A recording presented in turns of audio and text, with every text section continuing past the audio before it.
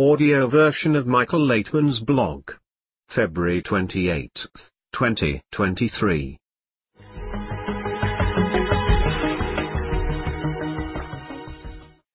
The Creator is the cause, fear is the consequence.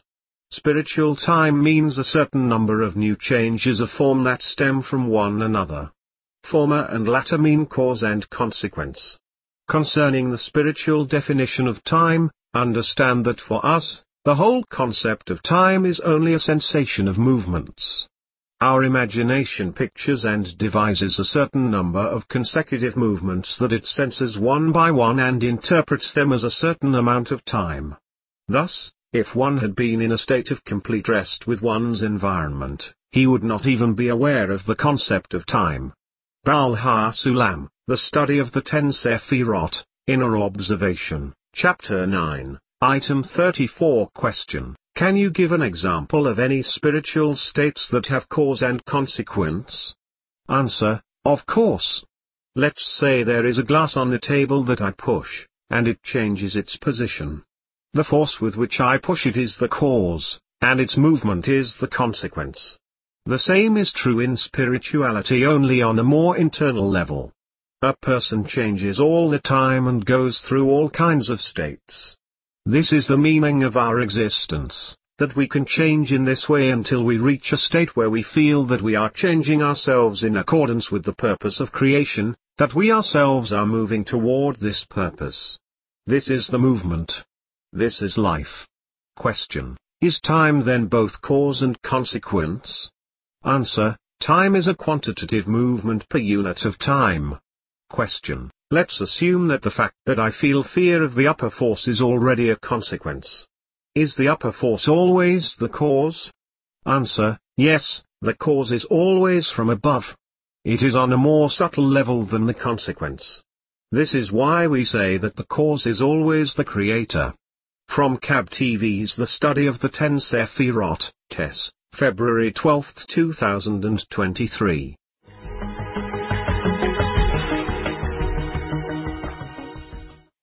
Stages of purification. Our exile from spirituality is called 400 years. In all our actions we go through 4 stages that correspond to the 4-letter name of the Creator, that is, the full manifestation of the upper quality. The stage following the exile is very simple: you felt the quality of bestowal, love, and it is now dear to you. Why? Not for the sake of your ego? Okay, not for it. Then for what? Why? Where can you be ready to implement this quality? How can you define it further? You must begin to unite with others. This is how you start the practical implementation. The whole of humanity is in front of you. Act. You do not have to enter any worlds. If you want to give and to love, everything is in front of you. Look at what is going on. The whole world is in front of you: inanimate, vegetative, and animate nature, people. You must first, at least in a small group, prove your desire to connect with others by overcoming your ego in order to use the common altruistic force that they want to accumulate in themselves to influence the world and help everyone else. But there is a certain personal egoism in all this: we wish, we want, for myself, not for myself, for the whole world, and so on. You need to make a few more scrutinies as if purifying your desires, your qualities. And if you remain inside the ego, will you still suffer but nonetheless rise above your circumstances to do good to other people? Can you? Would you like to? Not for yourself but for others, in everything? And how about you doing good to your haters, those who wish you the worst? And here you begin the next stage of your purification until you become ready to belong to the quality of bestowal and love only for its own sake. In this case, you turn from a slave of your egoism into a conscious slave of altruism, that is, you choose, accept, and desire only that. This is the so-called 400 years that a person spends in exile. And then he is rewarded with entering into the feeling of the quality of bestowal and love called the upper force of nature or the Creator. This is how the exit from Egypt or spiritual birth takes place. From Cab TV's I got a call. The Miracle of Birth, April 7, 2012.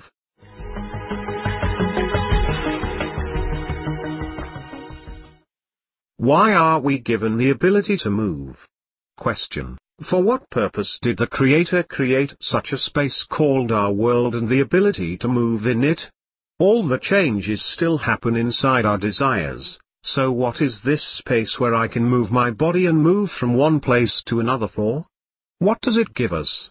Answer. It does not give us anything. It just seems to us that we are moving. Question. Even if it only seems to us, still, the Creator, nature, does not create anything without purpose. Is this created for a reason? Answer. It is in order for us to learn how to ascend from lower degrees of nature to higher ones. We can see even in our technological progress as we develop, and as a result of it we begin to work with higher degrees of nature, with its higher qualities. As a result of such transformations, we will receive an opportunity to take into account the thing that is at the core of our movements. Question. In principle, the Creator could have created some kind of reality where we would simply be in a static state and all movement would be only internal. Why do we need externality, even if it only seems to be to me? I do not understand how it helps me to come closer to the qualities of the upper force. We live in some kind of reality where there is space, time, and motion. People are always traveling somewhere, flying, and moving. What for? It does not change anything internally. Or does it?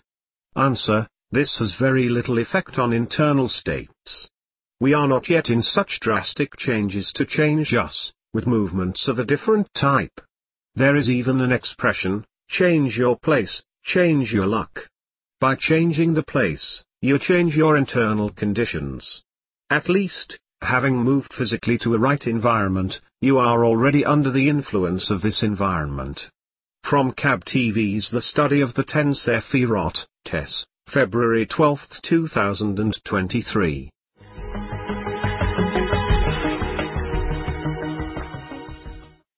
Should we live for ourselves? Comment. The following text is very popular on the internet. Do you know what will happen after your funeral? After a few hours, the crying stopped. Your family will be busy ordering food from hotels and caterers for relatives. Grandchildren running and playing. A relative may complain about funeral expenses and that he or she had spent a few $100s more on her share. The crowd will slowly dissolve. In the coming days, some calls may come to your phone without knowing you are dead. Your office will be rushing to find someone to replace you. 1 week later, after hearing the news of your death, some Facebook friends may search with curious sadness to know what your last post was. In a few days, your son and daughter will be busy shopping and packing before they return to work as their emergency leave ends. At the end of the month, your spouse will watch a comedy show and laughing. Some siblings and relatives will ask about the properties and assets you had, if any. In the coming months, your close relationships will return to the cinema and the beach. Everybody's life will go back to normal just as there is no difference between a withered leaf of a big tree and what you lived and died for. It all happens so easily, so fast, with no movement. This world will forget you and be in a grave at an astonishing pace. Meanwhile, your first death anniversary will be celebrated lavishly. In the blink of an eye, years have passed and there is no one to talk to about you. One day, just looking at some old photos, one of your close friends may remember you. In your hometown, of the thousands of people you've ever become acquainted with, only one person, as you have ever been, can really talk to anyone about you. You may live elsewhere, as someone else, if reincarnation is true. Otherwise, you will be nothing and will be plunged into darkness for decades. People are waiting to forget you easily. Then who are you running around for? And who are you worried for? For most of your life, say 80%, you think about what your relatives, excluding loved ones, and neighbors think about you. Are you living a life to satisfy them? My response, that is another matter. But it is not an end in itself. What am I living for? It does not solve the issue. Live for yourself. That is, I will live for myself, I will not think about anyone. Then what? Comment. I will pass away the same way someday. This is understandable. The worry here is that everyone will forget me. Everyone to whom I have given so much warmth. My response, there is no question about this is understandable. They will forget. Question. Then what is the conclusion? If everyone forgets me, everyone I did so much good to. Answer. I am not going to live inside others because they are mortal too. Why do I invest in others? Just to be closer to the Creator. Otherwise, what are people for? Comment. When I say, I live for others, I am living for others. But you say, I live for others in order to come closer to the Creator. My response, of course. Because others, too, will disappear today or tomorrow. Comment. That is, others and everything else exist precisely so that I move, and come closer to the Creator. My response, of course. I can remember how much my parents invested in me, and I cannot get away from this is with me all the time.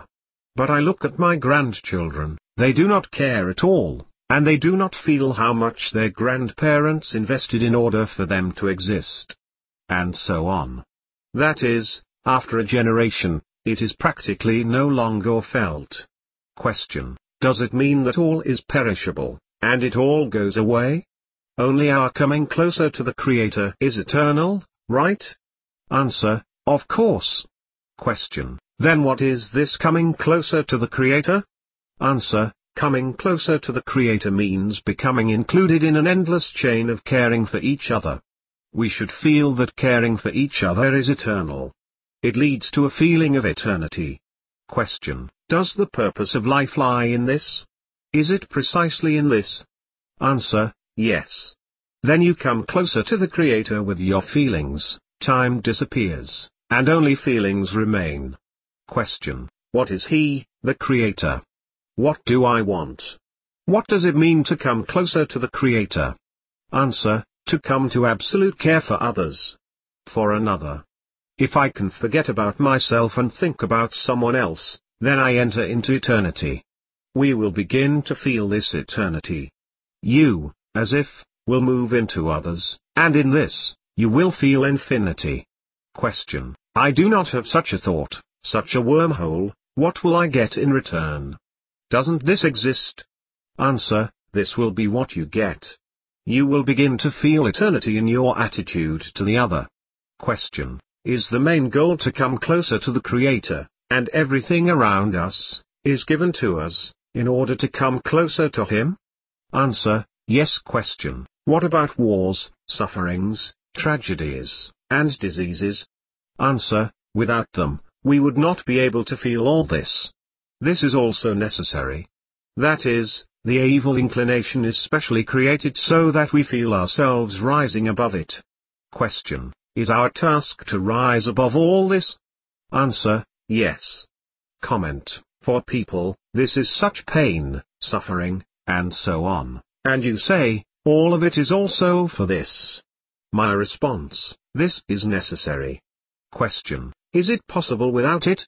To go through life in a clean, smooth way? Answer. No, the person is not able to. He must go through anger, through the evil inclination, otherwise, he will not feel the good. From CAB TV's News with Dr. Michael Laitman, January 5, 2023.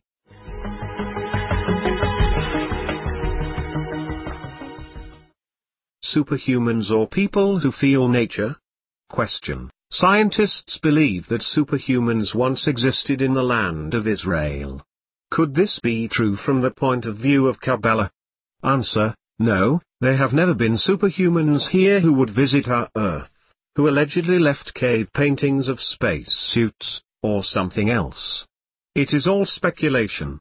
But people were close to nature and knew about its internal qualities. They were one with it. When I was in Colombia, 4 Indians who lived high in the Andes Mountains suddenly came to one of the meetings with me. they were dressed very interestingly and did not allow us to take photos of them. When they spoke to us, they did not look at us, but instead looked past us. Their gaze was directed only inward. They said that about a month before my arrival in Colombia, they felt that a special person would visit their country, and they began to seek a meeting with me. Can you imagine? They were in the Andes where they have no connection with the world, no electricity or anything. Yet they felt some kind of waves and came to visit me. It was interesting to communicate with them because a person who feels nature and its laws, in principle, feels the laws of Kabbalah. That is, he lives in the Andes at an altitude of 4,000 meters and feels another person who should come somewhere not far from him. Not far is hundreds of kilometers away. Comment: but a Kabbalist and such a person are completely different. After all, people who feel nature still have to develop. My response: no, that is enough for them. They did not even have to talk, in principle. They approached me, we sat together, exchanged a few phrases, and that was enough for them. Everything else they receive, as they say, through nature, from the air. This is how this information comes to them. There is no need to talk, all of it exists in nature. Comment: however, they did not come to the attainment that a Kabbalist comes to. My response: they attain and feel, just on a very small level. After all, they are in the same nature and feel the forces that are behind it. Question: but do they still need to develop to the awareness that a Kabbalist achieves? Answer: maybe they do not need it. They represent a less developed egoism, and therefore they must correct themselves at its level, nothing more. Who cares? All the same, we all connect together into one single whole, a single desire. They make up a small weak part in this one single desire. My part in this desire is more egoistic. So what? As a result, we will all organically connect into one common whole, into one body, and everyone will feel everything in exactly the same way, as our common body. From KabTV's I Got a Call. Mysterious Civilizations of the Past, May 19, 2012.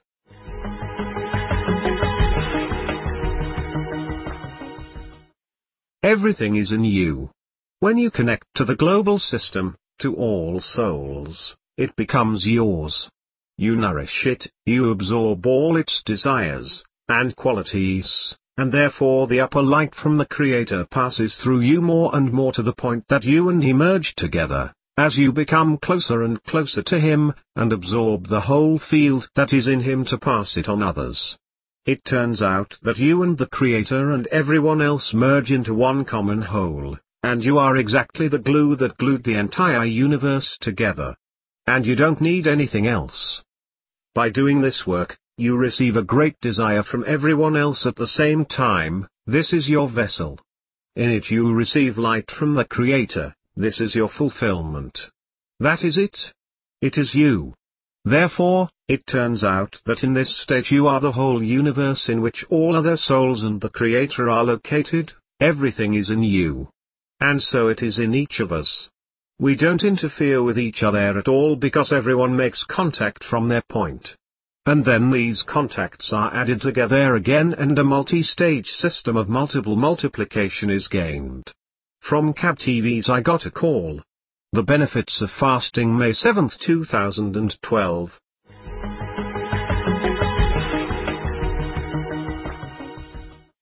Michael Laitman, on Quora, what are your thoughts?